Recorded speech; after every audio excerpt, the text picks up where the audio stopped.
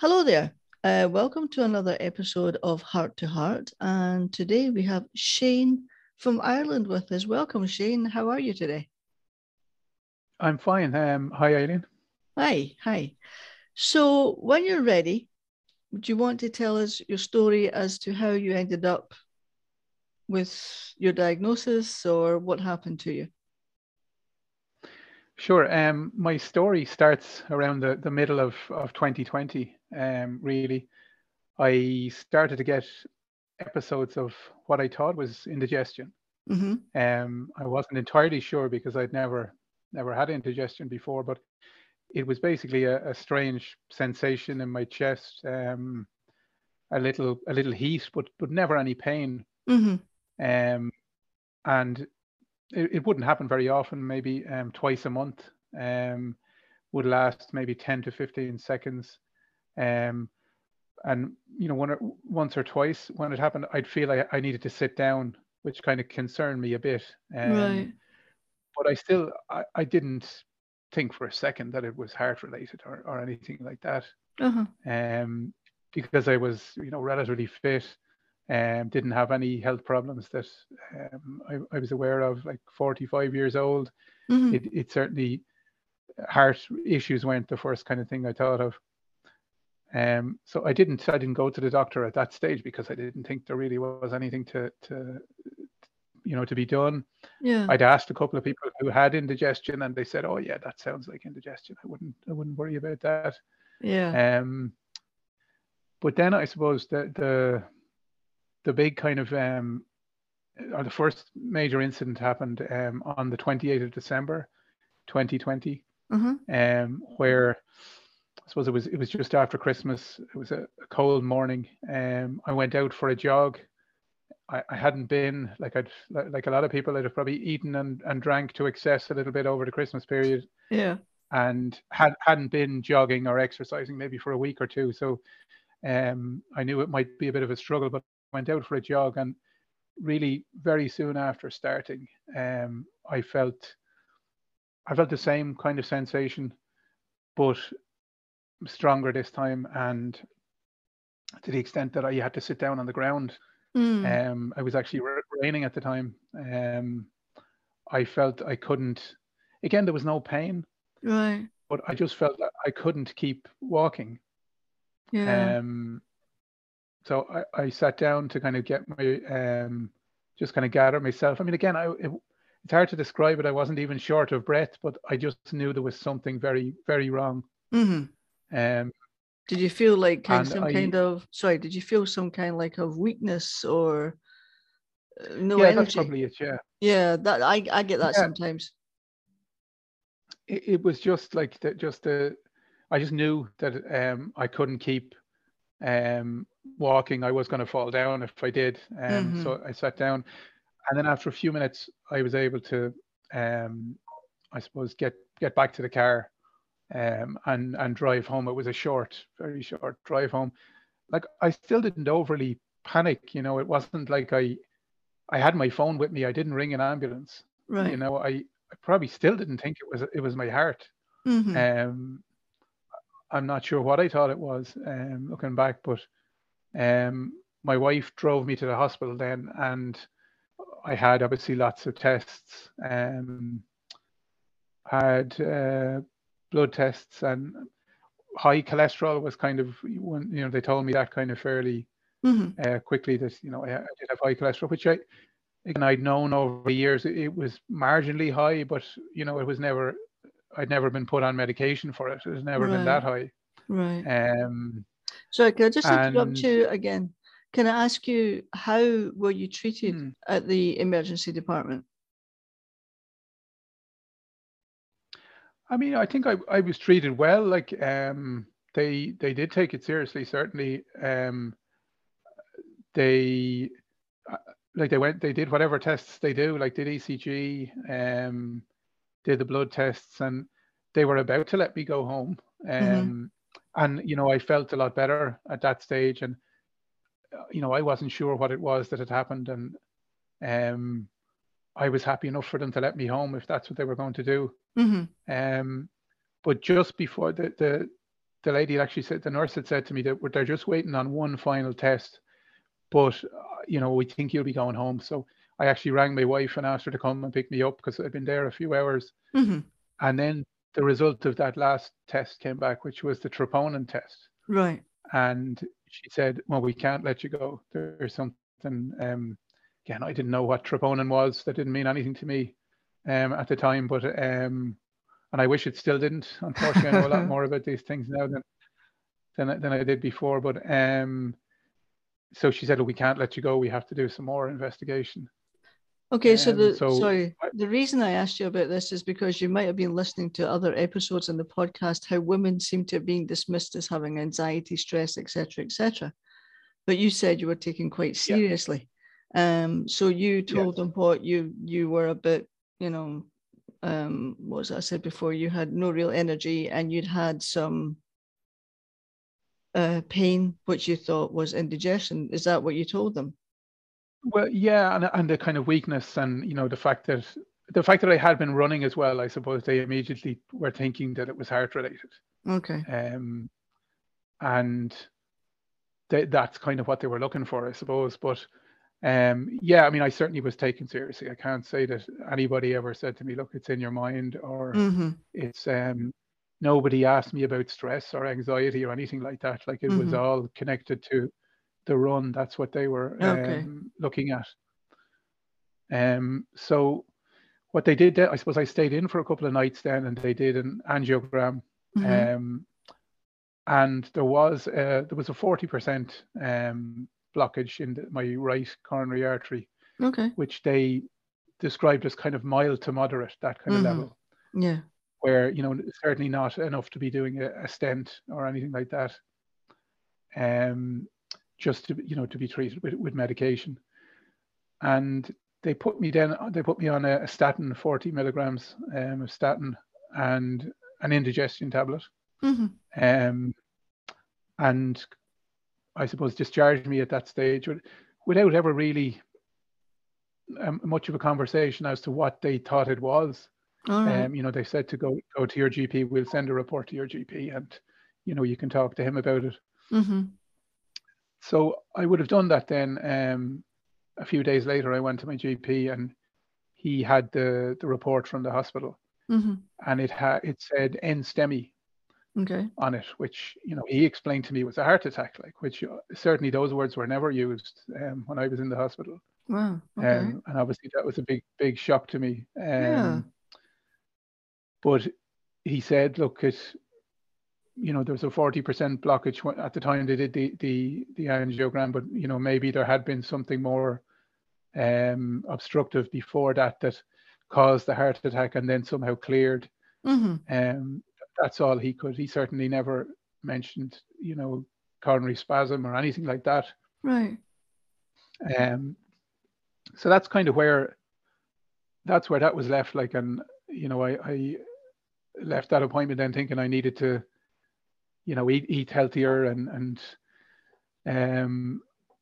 get fitter, even though I was already quite fit.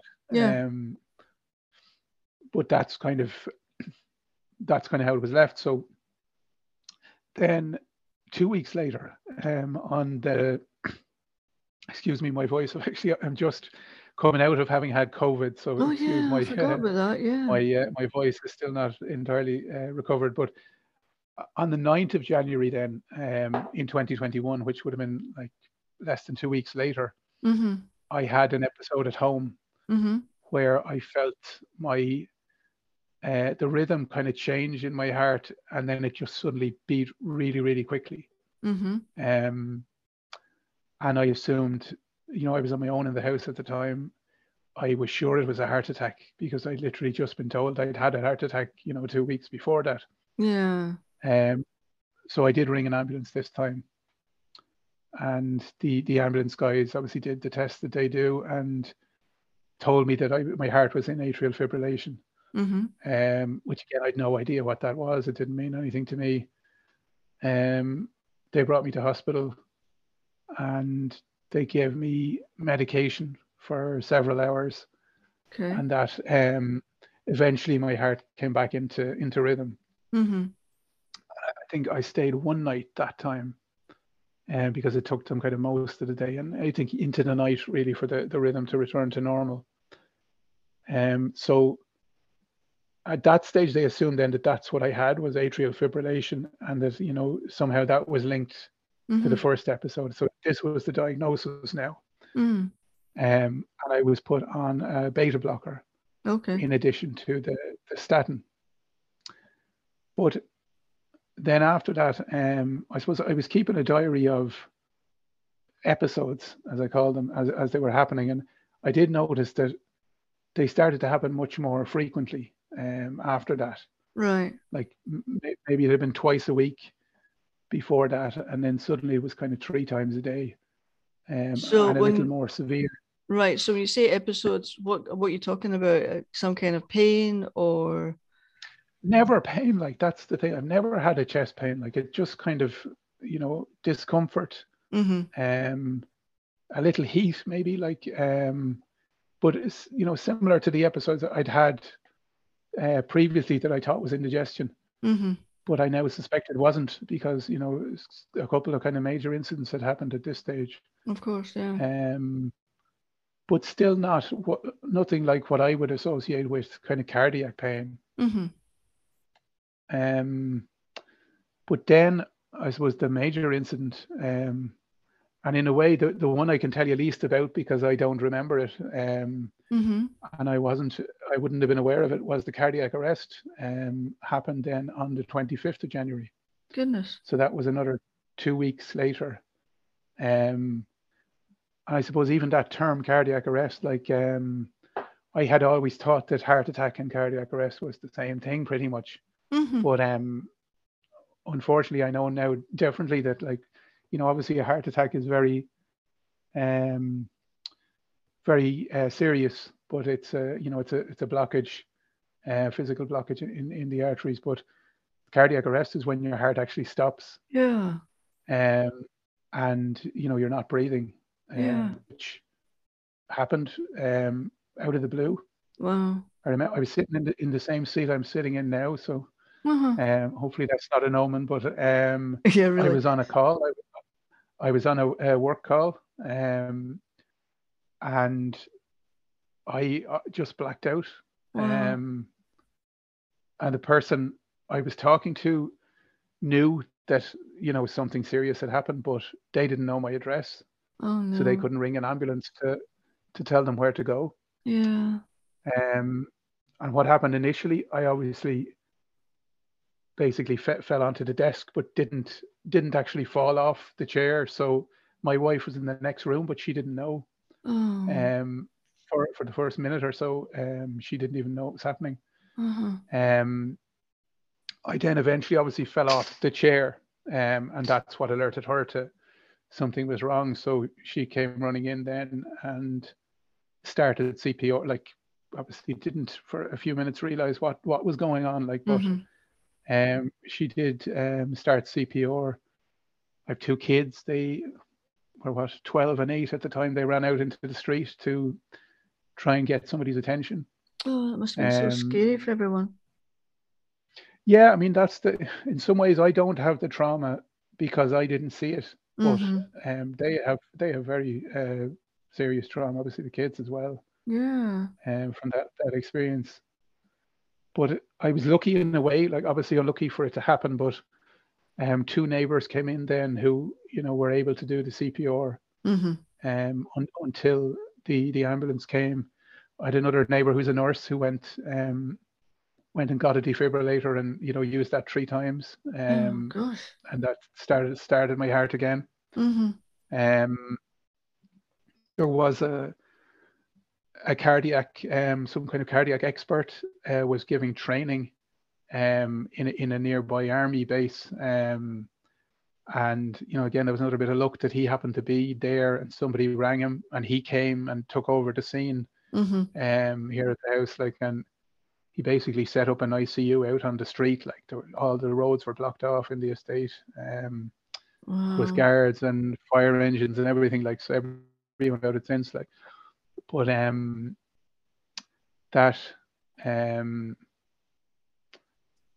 that I mean, I was very lucky, obviously, Yeah, in terms of the treatment I got, and the people that were around absolutely. on the day.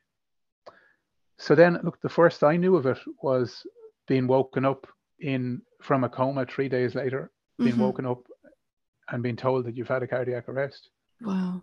which like was a surprise, you I might can say. imagine. I know. Uh, um, and then I spent 3 weeks in hospital in total at that stage. So that, I mean, that is about a year ago. That brings us up into mid-February last year. So this is around a year anniversary of all these events, pretty Wow. much now. So, did they find out what caused the cardiac arrest? I mean, you said you've got a 40% blockage. Was that the cause of it or something else? Yeah, this was the thing. Like that was the scariest thing, is that really when I did wake up and got to talk to the doctors, they didn't know what caused it. Like, and up to kind of 10 days after the cardiac arrest, they didn't know what Okay. what had happened. And they had said to me more or less straight away that, you're not leaving here without an ICD, an internal defibrillator. Like Mm-hmm. when you've had an unexplained cardiac arrest, like you're not going to be leaving hospital without that. Mm-hmm. Um, but then what happened was, I remember it was a Sunday morning, and there was an elderly um, not a doctor, a consultant, that was doing his rounds, and he was chatting to me, and I was trying to explain to him, as I had several times, trying to explain to doctors, like this kind of sensation or this episode that I've been getting before the cardiac arrest. Mm-hmm. And then I said to him, it started to happen as I was talking to him. And I said, look, it's happening now. So he got me on an ECG, and he could see, he said, that's a spasm, that's a coronary artery spasm. I know what, I've seen that before. I know what that is like. So Right. that's kind of how I was diagnosed, that it happened to be happening while the right person was standing in front of me. That's good. Um, so then kind of I suppose they then knew what they were going to do with me. Like they probably hadn't Mm-hmm. been entirely sure before that, but they did. I had another angiogram, as part of the tests that time anyway, to see had anything changed in terms of the 40% blockage. Mm-hmm. And what they decided to do was to actually stent that blockage, Okay. even though it was only 40%. Yeah. They to kind of prevent any further spasms in that area.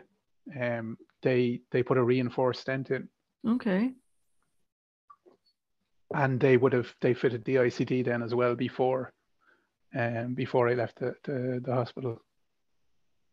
Wow. So that's, I was put on the usual, I suppose, cocktail of medications for coronary artery spasm, Mm-hmm. Prinzmetal angina, whatever you want to call it. Yeah. It's got a variety of names So it right was, now. yeah, exactly. So there was calcium. He immediately said, that consultant, as soon as he saw that, he said, stop the beta blocker. You have to stop he kind of said, you've got to stop taking that straight away. Like, because he knew that, and I know now, since the beta blocker is very much contraindicated for coronary spasm, or it can exacerbate the Mm-hmm. problem, which seemed to be happening with me. So Looking back, sorry. as I said, So going back again, he told you to stop the beta blockers. yeah. So he Okay. switched to calcium channel blockers Okay. straight away, Okay. um, with nitrates, and I think aspirin. I was Mm-hmm. already on the statin, so they kept that. Mm-hmm. Um, So can I so ask you, that was sorry, can I ask you as well? Is there a history of heart disease in your family? nothing of this type. Like my mother's, on my mother's side, a lot of my uncles have had issues with bypasses Mm-hmm. and stents. Like, so it would have been and kind of at a young enough age, in their 50s maybe, like, but that would have been more kind of, I suppose, coronary artery disease rather than Mm-hmm. spasm. Like, there certainly wasn't ever any mention of spasm or anything like that. Right. Um, Yeah, it just seems like, there's a history of heart disease in my family. My dad had stable angina, and his okay. three brothers and sister all had something as well. In fact, the majority of them had bypasses. But it's interesting, though, that you said you've got a 40% blockage I've got a 50% blockage in the first diagonal artery. I mean, touch wood, everything's still okay with the, as you say, the cocktail of drugs. But it's amazing though that, you know, you've had no real issues before and then suddenly you've had a heart attack and a cardiac arrest. Yeah, and they like certainly they would say that it isn't.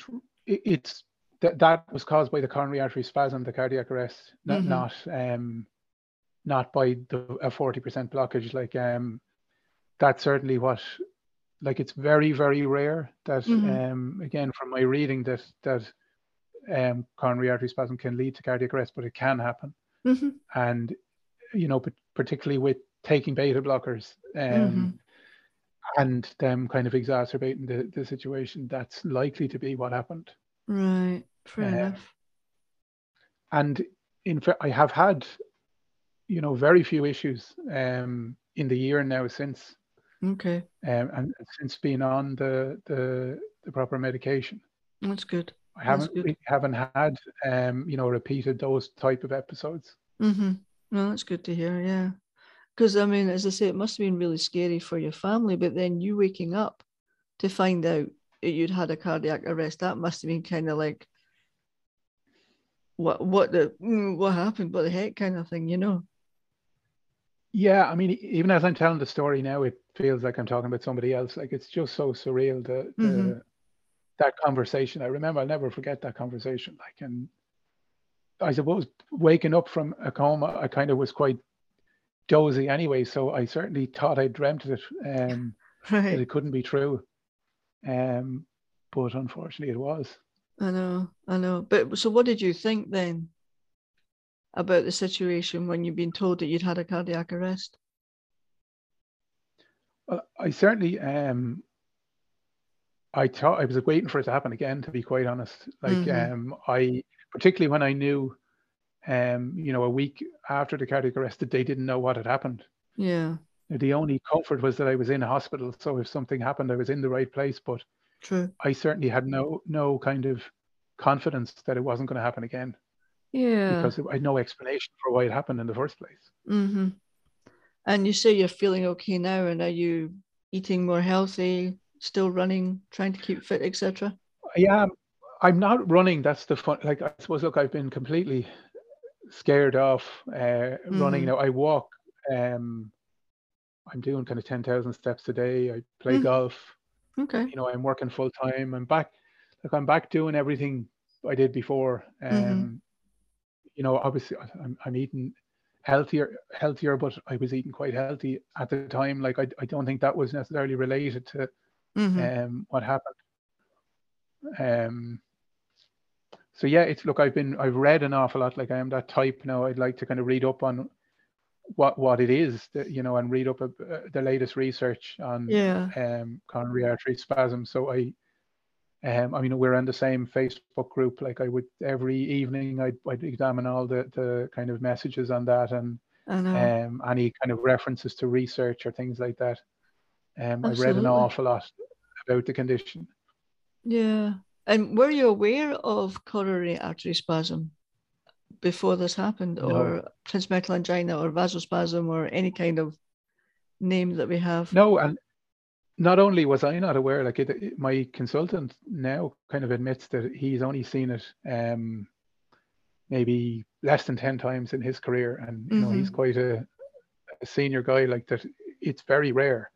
Yeah. And it's even more rare, as he says, to meet somebody who survived a cardiac arrest due to it. Like, so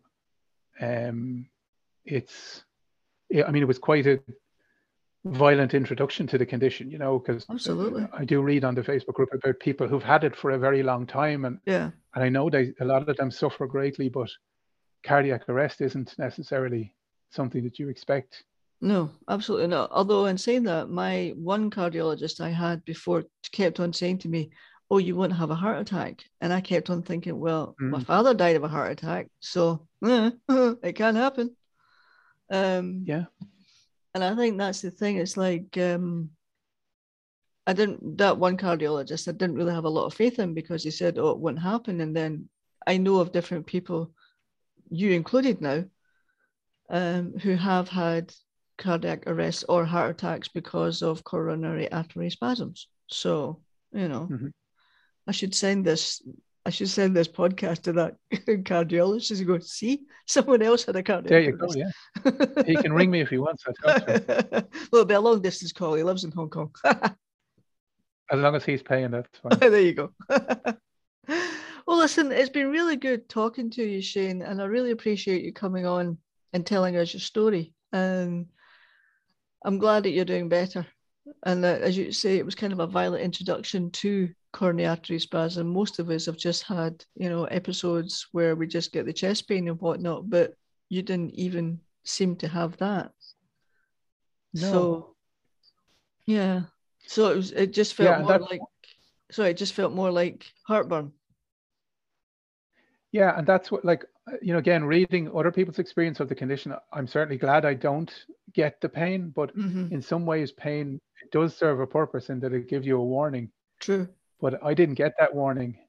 So, even on the day of the cardiac arrest, if I had had a GTN spray or anything like that, I wouldn't have had time to take it because I didn't get any warning, so. Well, that's true. It just shows how serious an unpredictable condition it can be. Well, that's what we're always trying to make people aware of. It is the silent killer, and some doctors, you just found out your cardiologist said he'd only seen like 10 in his lifetime. At least he's seen it. A lot of people haven't really, cardiologists haven't really experienced it or known about it. And some don't even know what prinzmetal angina is. And by the way, a very important thing I meant to say, is that he told me if I had died during that cardiac arrest, they would never have known what caused it. Wow. Because so who knows how many times that's happened, that people with undiagnosed coronary artery spasm have, if it causes a cardiac arrest and, you haven't been diagnosed before that, like there's no trace once it happens and then releases, there's no trace of it. So he actually said that, it's suspected that it could be involved in a lot of kind of sudden cardiac arrest, sudden adult death, but it just doesn't leave any trace. So, it's impossible to confirm. Well, that's when my father died of a sudden cardiac arrest, So yeah, it just happened. Just like you, it just happened. He just, boom, that was it, gone. However, glad that you're okay. I'm glad that you're getting over COVID again. Thank you for coming on for that. Thank you. Oh, so, well, is there anything else you want to add before we end our today's episode? No, I think that's it. Like just that point I made about, if I hadn't survived, that it wouldn't have been diagnosed. That's just something that struck me at the very end there. But no, look, I think I'm happy enough. I've told my story apart from that. Well, thank you for coming on. I really do appreciate you coming on and telling us. And I hope perhaps you'll come on again to, make sure, just share any other stories that you might have, because I'm thinking that I might have a podcast reunion with people that have been on, so we can all share our stories together at some point. Great, sure, yeah. Yeah. All right. Thanks again, Shane. Really appreciate you coming on, and I'll talk to you again soon. Thanks. Bye now. Bye now.